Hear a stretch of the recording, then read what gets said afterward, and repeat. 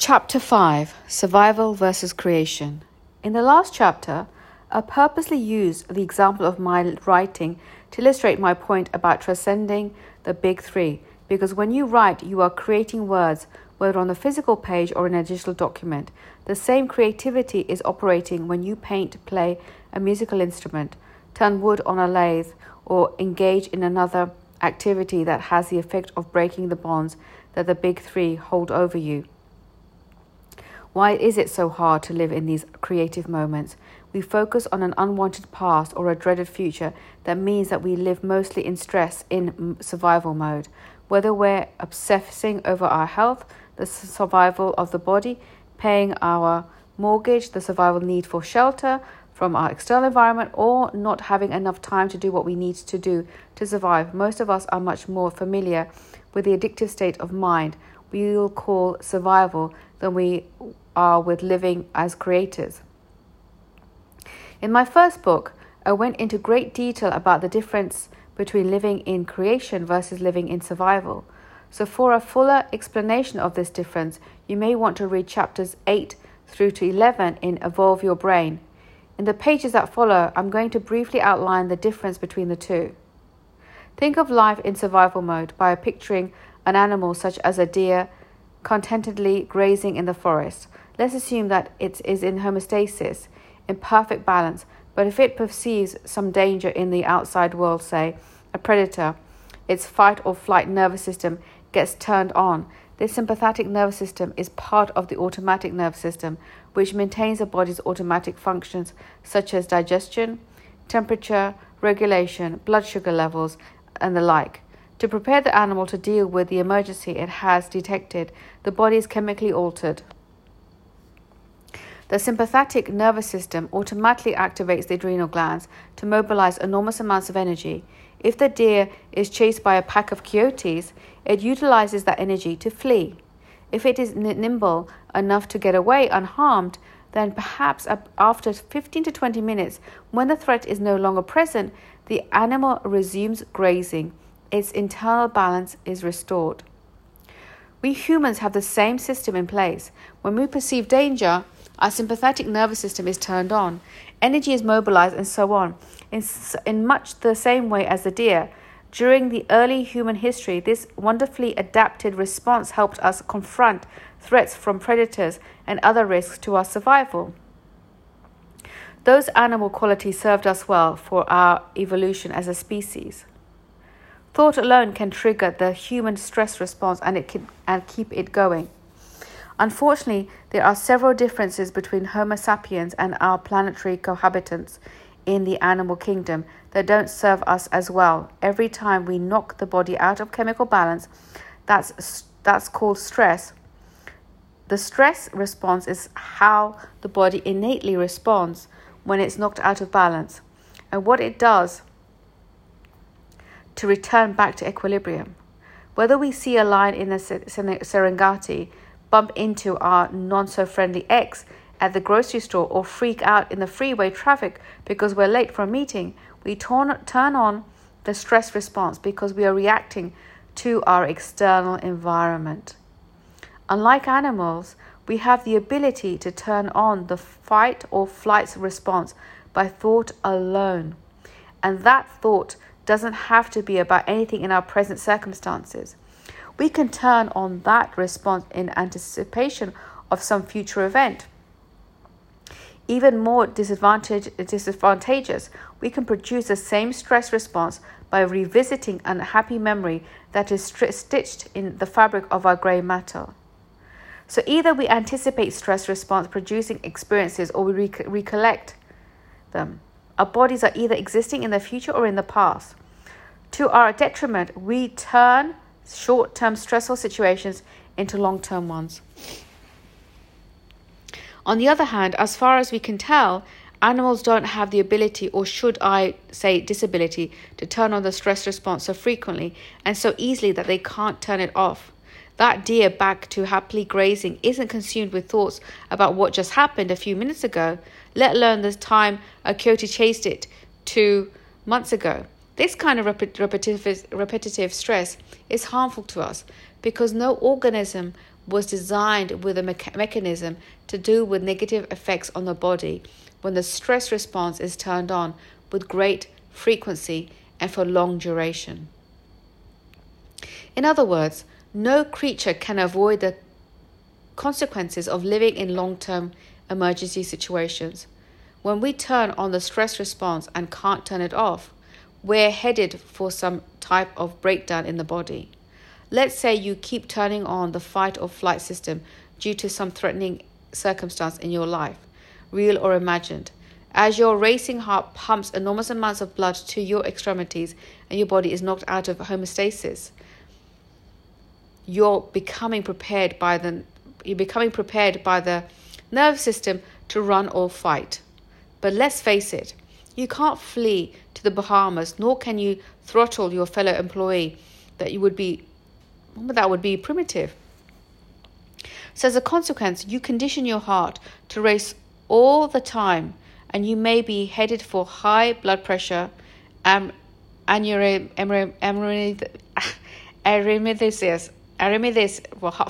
heart beating faster, and so on. And what's in store when you keep mobilizing all the energy for some emergency situation? If you're putting the bulk of your energy towards some issue in your external environment, there will be little left for your body's internal environment.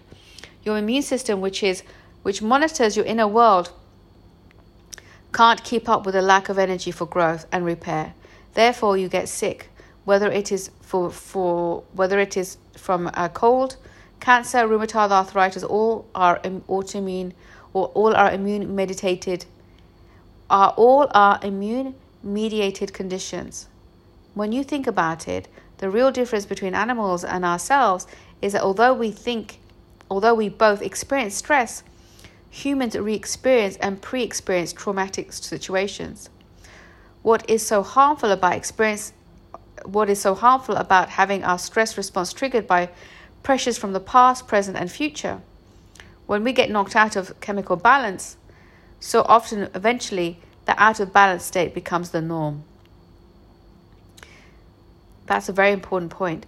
When we get knocked out of chemical balance, so often, eventually that out of balance state becomes the norm.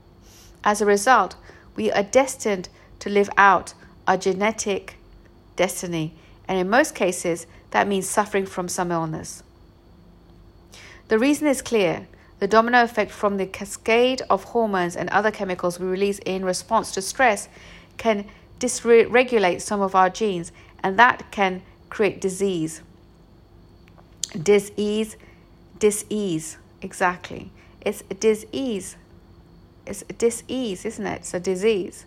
In other words, repeated stress pushes the genetic buttons that cause us to begin to head toward our genetic destiny. So what was once very adaptive behavior and a beneficial biochemical response, fight or flight, has become a highly maladaptive and harmful set of circumstances. For instance, when a lion was chasing your ancestors, the stress response was doing what it was designed to do, protect them from their outer environment. That's adaptive. But if for days on end you fret about your promotion, over-focus on your presentation to upper management, or worry about your mother being in the hospital, these situations create the same chemicals as though you are being chased by a lion. Now, what's maladaptive? Now that's maladaptive. So you're staying too long in emergency mode, fight or flight, is using up the energy your internal environment needs. Your body is stealing this vital energy from your immune, digestive, and endocrine systems, among others, and directing it to the muscles that you'd use to fight a predator or run from danger. But in your situation, that's only working against you. From a psychological perspective, overproduction of stress hormones creates human emotions of anger, fear, envy, and hatred, incites feeling of aggression, frustration, anxiety, and insecurity, and causes us to experience pain, suffering, sadness, hopelessness, and depression. Most people spend the majority of their time preoccupied with negative thoughts and feelings. Is it likely that most of the things that are happening in our present circumstances are negative? Obviously not.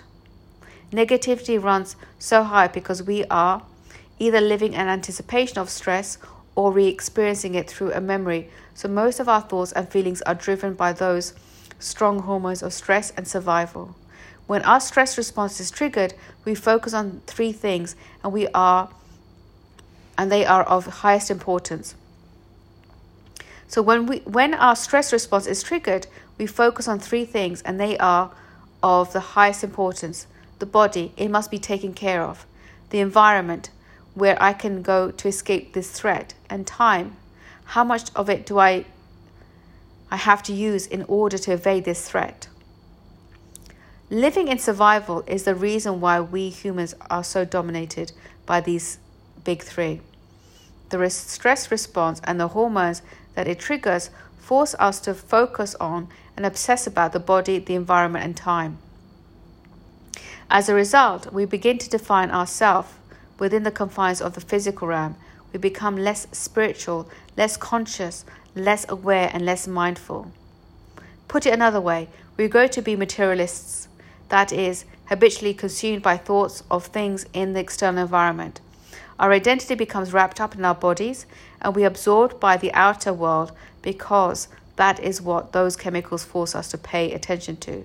Things we own, people we know, places we have to go, problems we have to face, hairstyles we dislike, our body parts, our weight, our looks in comparison to others, how much time we have or don't have. You get the picture? And remember who we are based primarily on what we know and things we do. Living in survival causes us to focus on the 0.00001% instead of the 99.999% of reality. Survival, living as a somebody. Most of us embrace the traditional notion of ourselves as a somebody, but who we really are has nothing to do with the big three. Who we are is a consciousness connected to a quantum field of intelligence. When we become this somebody, this materialistic physical self living in survival, we forget who we truly are. We become disconnected and feel separate from the universal field of intelligence. The more we live impacted by stress hormones, the more their chemicals rush becomes our identity. If we fancy ourselves solely physical beings, we limit ourselves to perceiving only with our physical senses. The more we use our senses to define our reality, the more we allow our senses to determine our reality. We slip into that Newtonian mode of thinking, which locks us into trying to predict the future based on some past experience. If you recall, the Newtonian model of reality is all about predicting an outcome. Now we are trying to control our reality instead of surrendering to something greater. All we're doing is trying to survive. If the quantum model of reality ultimately defines everything as energy, why do we experience ourselves more as physical beings than a being of energy? We could say that the survival-oriented emotions are energy in motion are lower frequency or lower energy emotions. They vibrate at a lower wavelength and therefore ground us into being physical. We become denser, heavier, and more corporeal because that energy causes us to vibrate more slowly. The body quite literally becomes composed of more mass and less energy, more matter and less mind.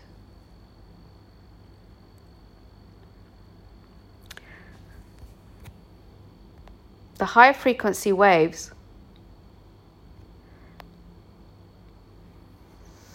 So in the chart, survival emotions versus elevated emotions. So the higher frequency waves at the top are vibrating faster and therefore are close to the vibrating rate of energy and less to that of matter. Moving down the scale, you can see that the slower the wavelength, the more material the energy becomes. Thus, the survival emotions ground us to become more like matter and less like energy. Emotions such as anger, hatred, suffering, shame, guilt, judgment, and lust make us feel more physical because they carry a frequency that is slower and more like that of physical objects. However, the more elevated emotions such as love, joy, and gratitude are high in frequency. As a result, they are more energy-like and less physical/material. So it might make sense that if we're inhibiting more of our primitive survival emotions and begin to break our addiction to them, our energy will be higher in frequency and less likely to root us to the body in a way that we can liberate energy from the body when the body has become the mind into the quantum field. As our emotions become more elevated, we will naturally ascend to a higher level of consciousness, closer to source, and feel more connected to universal intelligence. Addicted to being a somebody. When the stress response is turned on, whether in response to a real or conjured up threat, a powerful cascade of chemicals rushes into our system and gives us a strong jolt of energy, momentarily waking up our bodies and into certain parts into the brain to put all of our attention to the big three. This is very addictive to us because it's like drinking a triple espresso. We get turned on for a few moments.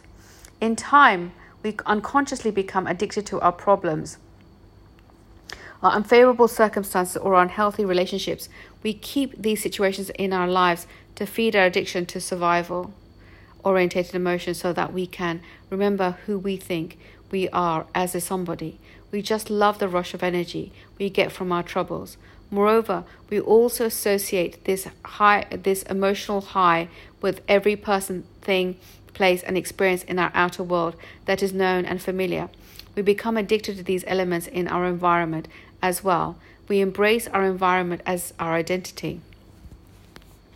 If you agree that we can turn on the stress response just by thinking, when it stands to reason that we can get the same rush of addictive stress chemicals as if we were being chased by a predator. As a consequence, we become addicted to our very thoughts. They begin to give us an unconscious adrenaline high, and we find it very hard to think differently, to think greater than how we feel, or to think outside of the proverbial box becomes just too uncomfortable. The moment we begin to deny ourselves the substance we are addicted to, in this case, the familiar thoughts, the feelings associated with our emotional addiction, there are cravings, withdrawal, pains, and a host of inner sub-vocalizations urging us not to change. And so we remain chained to our familiar reality. Thus our thoughts and feelings, which are predominantly self-limiting, hook us back to all the problems, conditions, stresses, and bad choices that produced the fight or flight effect in the first place. We keep all these negative stimuli around us so that we can produce the stress response, because that addiction reinforces the idea of who we are, only serving to reaffirm our own personal identity. Simply put, the most of us are addicted to the problems and conditions of our lives that produce stress. No matter whether we're in a bad job or a bad relationship, we hold our troubles close to us because they help us reinforce who we are as a somebody. They feed our addictions to the low-frequency emotions. Most harmful of all, we live in fear that if those problems were taken away, we wouldn't know what to do, or what to think, and how to feel, and we wouldn't get to experience the rush of energy that causes us to remember who we are. For most of us, God forbid, we not be a somebody. How awful would it be to be a nobody, to have no identity? The selfish self. As you can see, what we identify as our self exists within the context of our collective emotional association with our thoughts and our feelings as our problems and all the elements of the big three. Is it any wonder that people find it so hard to go within and leave this self-produced reality behind? How would we know who we are if it weren't for our environment, our bodies and time? That's why we are so dependent upon the external world. We limit ourselves to using our senses to define and cultivate emotions so that we can receive the psychological feedback that reaffirms our own personal addictions. We do all this to feel human. When our survival response is way out of proportion to what is happening in our outer world, that excess of stress response hormones causes us to become fixated within the parameters of self. So we become overly selfish. We obsess about our bodies or a particular aspect of our environment, and we live enslaved to time, We're trapped in this particular reality and we feel powerless to break the habit of being ourselves. These excessive survival emotions tip the scales of a healthy ego, the self we consciously refer to when we say I. When the ego is in check, its natural job is to make sure we are protected and safe in the outer world. As an example, the ego makes sure we stay far away from a bonfire or a few steps away from a cliff edge. When the ego is balanced, its natural instinct is self-preservation. There's a healthy balance between its needs and those of others, its attention to itself and to others. When we're in survival mode in an emergency situation, it makes sense that the self should take priority. But when chronic long-term stress chemicals push the body and brain out of balance, the ego becomes over-focused on survival and puts the self first, to the exclusion of anything else. We're selfish all the time. Thus, we become self-indulgent, self-centered, and self-important, full of self-pity and self-loathing. When the ego is under constant stress, it's got a me-first priority. Under those conditions, the ego is primarily concerned with predicting every outcome of every situation because it is over-focused on the outer world and feels completely separated from the 99.999% of the reality. In fact, the more we define reality through our senses, and more this reality becomes our law. And the material reality as law is the very opposite of the quantum law. Whatever we place our awareness on is our reality. Consequently, if our attention is focused on the body and our physical realm, and if we become locked into a particular line of linear time, then this becomes our reality. To forget about the people we know, the problems we have, the things we own, and the places we go, to lose track of time, to go beyond the body and its need to feed its habituations, to give up the high from emotionally familiar experiences that reaffirm the identity, to detach from trying to predict a future condition or review a past memory, or to lay down the selfish ego that is only concerned with its needs, to think or dream greater than how we feel and crave the unknown. This is the beginning of freedom from our present lives. If our thoughts can make us sick, then they can make us well. Let's go one step further. I explained earlier that we can turn on the stress response by thought alone. I also mentioned the scientific fact that the chemicals associated with stress pull the genetic trigger by creating a very harsh environment outside ourselves and thus creating disease. So by pure reason, our thoughts can actually make us sick. If our thoughts can make us sick, might they also make us well? Let's say that a person had some experiences within a short time frame that caused him to feel resentful. As a result of his unconscious reactions to those occurrences, he held on to his bitterness. Chemicals corresponding to this emotion flooded his cells. Over weeks, his emotion turned into a mood, which continued for months and changed into a temperament, which was sustained for years and formed a strong personality trait called resentment. In fact, he memorized this emotion so well that the body knew resentment better than the conscious mind, because he remained in a cycle of thinking and feeling and thinking that for many years. Based on what you learned about emotions as the chemical signature of any experience, wouldn't you agree that as long as this person clings to resentment, his body will react as though it is still experiencing the long ago effects that first caused him to embrace this emotion? Moreover, if the body's reaction to those chemicals of resentment disrupt the function of certain genes, and this sustained reaction keeps signaling the same genes to respond in the same way, might the body eventually develop a physical condition such as cancer? If so, is it possible that once he unmemorized the emotion of continuous resentment by no longer thinking the thoughts that created the feelings of resentment and vice versa, his body as the unconscious mind would be free from that emotional enslavement. In time, would he stop signaling the genes the same way? And finally, let's say that he began thinking and feeling in new ways to such a degree that he invented a new ideal self of himself related to a new personality.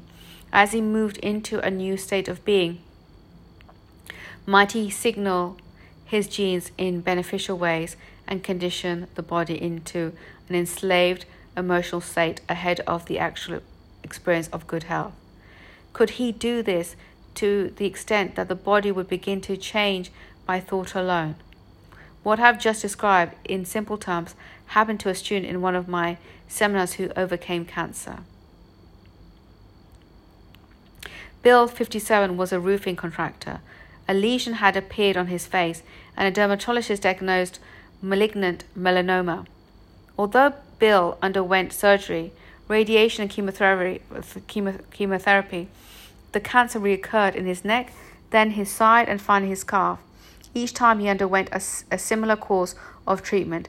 Naturally, Bill experienced why me moments. He understood that his excessive sun exposure was a risk factor, but he knew others who had been similarly exposed and didn't develop cancer. He fixated on that unfairness.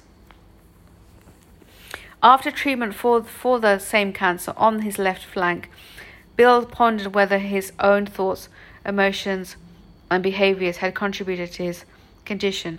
In a moment of self-reflection, he realized that for more than 30 years, he had been stuck in resentment, thinking and feeling that he always had to give up what he wanted for the sake of others.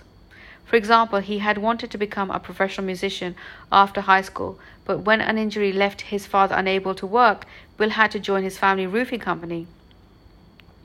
He habitually re-experienced his feeling upon being told he had to give up his aspirations to the extent that his body still lived in that past. This also set up a pattern of dreams deferred. Whether something didn't go his way, such as the housing market collapse just after he expanded the business, he always found someone or something to blame. He had so memorized the emotional response to pattern of bitterness that it dominated his personality and became an unconscious pattern. His state of being had signaled the same genes for so long that they had created a disease that now afflicted him. No longer could Bill allow his environment to control him. The people, places, and influences in his life had always dictated how he thought, felt, and behaved.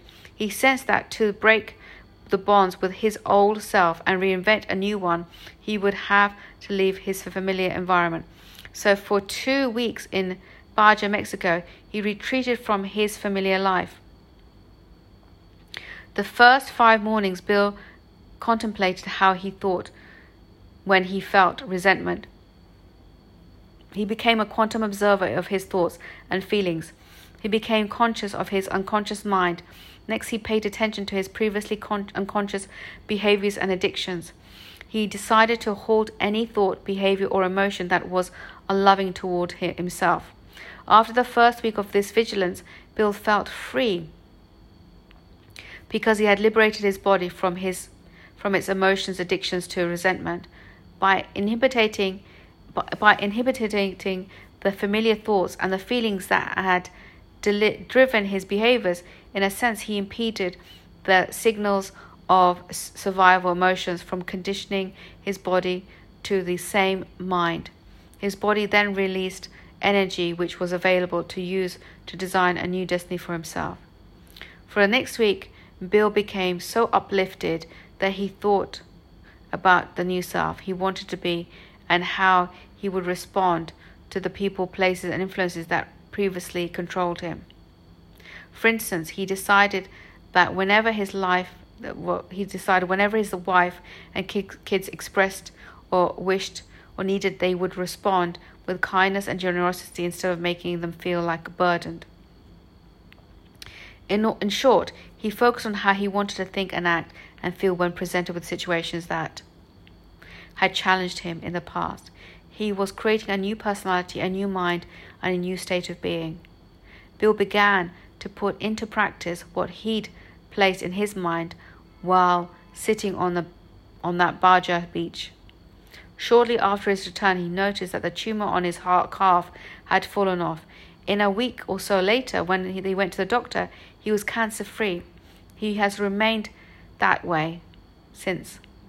By firing his brain in the right ways, Bill changed biologically and chemically from his previous self. As a result, he signaled new genes in new ways, and those cancer cells couldn't coexist with his new mind, new internal chemistry, and new self. Once trapped by the emotions of the past, he now lives in a new future. Creation, living as a nobody. At the end of the previous chapter, I briefly described what it is like to live in creative mode. Those are the moments of being fully engaged and in flow, so that the environment, body, and time all seem immaterial and don't invade our conscious thoughts. Living in creation is living as a nobody. Ever notice that when you're truly living in the midst of creating anything, you forget about yourself? You disassociate from your known world. You're no longer a somebody who associate identity with certain things you own, particular people you know, certain tasks you do, and different places you've lived at specific times. You could say that when you are in creative state, you forget about the habit of being you. You lay down your selfish ego and become selfless. You have moved beyond time and space and become pure immaterial awareness. Once you're no longer connected to a body, no longer focused on people, places, or things in your external environment, and beyond linear time, you're entering the door of quantum field. You cannot enter as a somebody, you must do as a nobody. You have to leave the self-centered ego at the door and enter the realm of consciousness as pure consciousness. And as I said in chapter 1, in order to change your body, to foster better health, something in your external circumstances, like a new job, relationship perhaps, or your timeline toward a possible future reality, you have to become a nobody, no thing, no time. Thus, here is the grand hint to challenge any aspect of your life, body, environment, or time. You must transcend it. You must leave behind the big three in order to control the big three. The frontal lobe, domain of creation and change. When we are in creation, we are activating the brain's creative center, the frontal lobe, part of the forebrain, and comprising of the prefrontal cortex. This is the newest, most evolved part of the human nervous system and the most adaptive part of the brain. It tends to be the creative center of who we are and the brain's CEO or decision-making apparatus. The frontal lobe is a seat of our attention, focus, concentration, awareness, observation, and consciousness. It is where we speculate on possibilities, demonstrate firm attention, some conscious decisions, control impulsive and emotional behaviors, and learn new things. For the sake of our understanding, and the frontal lobe performs 3 essential functions. These will all come into play as you learn and practice in the How to Meditative States for breaking the habit of being yourself in part 3 of this book. Number 1, metacognition, becoming self-aware to inhibit unwanted states of mind and body. If you want to create a new self, you first have to stop being the old self. In the process of creation, and the first function of the frontal lobe is to become self-aware. Because we have metacognitive capabilities, the power to observe our own thoughts and self, we can decide how we no longer want to be, to think, act, and feel. This ability to self-reflect allows us to scrutinize ourselves and then make a plan to modify our behaviors so we can produce more enlightened or desirable outcomes. Our attention is where you place your energy. To use attention to empower your life, you will have to examine what you've already created. This is where you begin to know yourself. You look at the beliefs about life, yourself, and others. You are what you are where you are, and you are who you are because of what you believe about yourself. Your beliefs are your thoughts, and you keep consciously or unconsciously accepting as a law in your life. Whether you are aware of them or not, they still affect your reality. So if you truly want a new personal reality, start observing all aspects of your present personality, since they primarily operate below the level of consciousness or level of conscious awareness, much like automatic software programs. You will have to go within and look at these elements. You probably haven't been aware of them before. Given that your personality comprises how you think, act, and feel, you must pay attention to your unconscious thoughts, reflective behaviors, and automatic emotional reactions. Put them under observation to determine if they are true and whether you want to continue to endorse them with your energy. To become familiar with your unconscious states of mind and body takes an act of will, intention, and heightened awareness. If you become more aware, you become more attentive. If you become more attentive, you'll be more conscious. If you grow to become more conscious, you will notice more. If you notice more, you have a greater ability to observe self and others, both inner and outer elements of your reality. Ultimately, the more you observe, the more you awaken, the more from the state of unconscious mind into conscious awareness. The purpose of becoming self-aware is so that you no longer allow any thought, action, or emotion that you don't want to experience to pass by your awareness. Thus, in time, your ability to consciously inhibit those states of ability will stop the same wiring and firing of the old neutral networks that are related to the old personality, and as a result of no longer recreating the same mind on a daily basis, you prune away the hardware that is related to the old self. In addition, by interrupting the feelings that are associated with those thoughts, you are no longer signaling genes in the same way. You are stopping the body from reaffirming itself as the same mind. This process is whereby you quite simply begin to lose your mind. So as you develop the skill of becoming familiar with all those aspects of your old self, you will ultimately become more conscious. Your goal here is to unlearn who you used to be, so that you can be free up energy to create a new life, a new personality.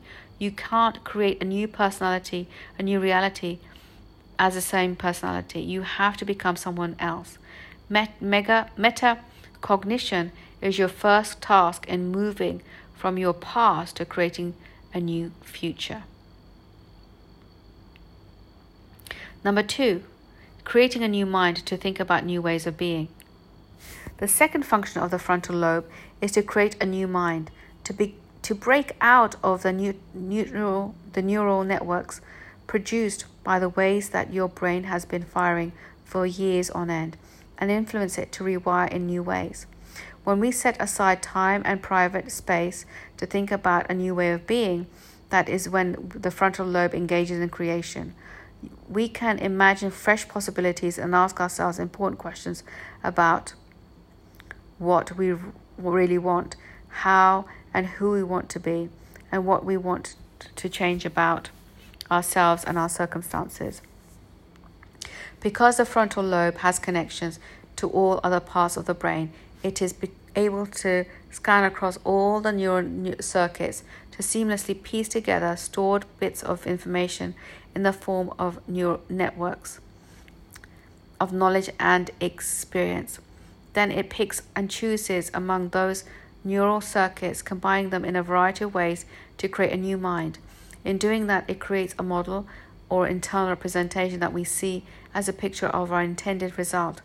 It makes sense, and then that the more knowledge we have, the greater the variety of neural networks we've wired, and the more capable we are of dreaming of more complex and detailed models. To initiate this step of creation, it is always good to move into a state of wonder, contemplation, possibility, reflection, or speculation by asking yourself some important questions. Open-minded queries are the most provocative approach to producing a fluent stream of consciousness. What would it be like? What is better way to be? What if I was this person living in this reality? Who in history do I admire, and what were his admirable traits? The answers that come will naturally form a new mind, because as you sincerely respond to them, your brain will begin to work in new ways. But beginning to mentally rehearse new ways of being, you start to rewire yourself neurologically in a new mind, and the more you can remind yourself, the more you will change your mind, your brain, and your life. Whether you want to be wealthy, or a better parent, or a great wizard, for that matter, it might not be a bad idea to fill your brain with knowledge on your chosen subject, so you have more building blocks to make a new model of reality you want to embrace. Every time you acquire information, you're adding a new synaptic connection that will serve as the raw materials to break the pattern of your brain firing the same way. The more you learn, the more ammo you have to unseat the old personality. The frontal lobe as creator. When the frontal lobe is working in creative mode, it looks out over the landscape of the entire brain and gathers all the brain's information to create a new mind. If compassion is the new state of being that you want to create, then once you ask yourself what it would like to be compassionate. So if compassion is a new state of being that you want to create, then once you ask yourself what it would be like to be compassionate, the frontal lobe would be naturally combine differential neural networks together in new ways to create a new model or vision. It might take stored information from books you've read, DVDs you saw, personal experiences, and so forth to make the brain work in new ways. Once the new mind is in place, you see a picture, hologram, or vision of what compassion means to you. Number 3, making thought more real than anything else. During the creative process, the frontal lobe's Number 3, making thought more real than anything else.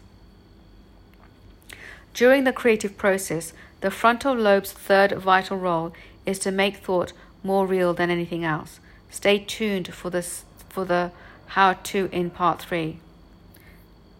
When we're in creative state, the frontal lobe becomes highly active and lowers the volume on the circuits in the rest of the brain so that little ease is being processed but a single-minded thought. Since the frontal lobe is the executive that mediates the rest of the brain, it can monitor all of the geography.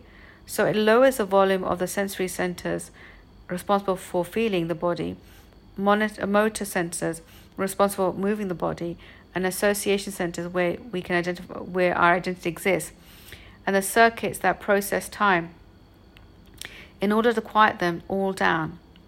With very little neural activity, we could say that there is no mind to process sensory input. Remember that mind is the brain in action. No mind to activate movement within the environment, and no mind to associate activities with time. Then we have no body. We have become no thing. We have no time, and we are in that moment pure consciousness. With the noise shut off in those areas of the brain, the state of creativity is one in which there is no ego or self as we have known it. When you are in creation mode, the frontal lobe is in control. It becomes so engaged that your thoughts become your reality and your experience. Whatever you're thinking about in those moments is all there is for the frontal lobe to process. As it lowers the volume from the other areas of the brain, it shuts down or shuts out distractions. The inner world of thought becomes as real as the outer world of reality. Your thoughts are captured neurologically and branded into your brain's architecture as an experience. If you effectively execute the creative process, this experience process produces an emotion, as you know, and you begin to feel like that event is actually happening to you in the present. You are one with the thoughts and feelings associated with your desired reality. You are now in a new state of being. You could say that in that moment, you are now rewiring the conscious programs of reconditioning the body in a new mind.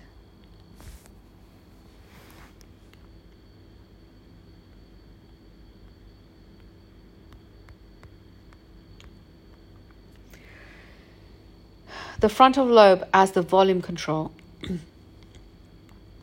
When the thought that you are attending to becomes the experience, the frontal lobe quiets down the rest of the brain so that nothing else is being processed but that single-minded thought. You become still. You no longer feel your body. You no longer perceive time and space, and you forget about yourself. Lose your mind, liberate your energy. In the act of creation, when we become nobody or no thing in no time, we no longer create our customary chemical signature because we are not the same identity. We don't think and feel in the same way. Those neural networks our survival thinking has wired are turned off, and the personality that was addicted to continually signaling the body to produce stress hormones is gone. In short, the emotional self that lived in survival mode is no longer functioning. The moment that happens, our former identity, the state of being bound by survival-based thinking and feeling, is no more, since we are no longer being the same being. Emotional energy that has been bound to the body is now free to move.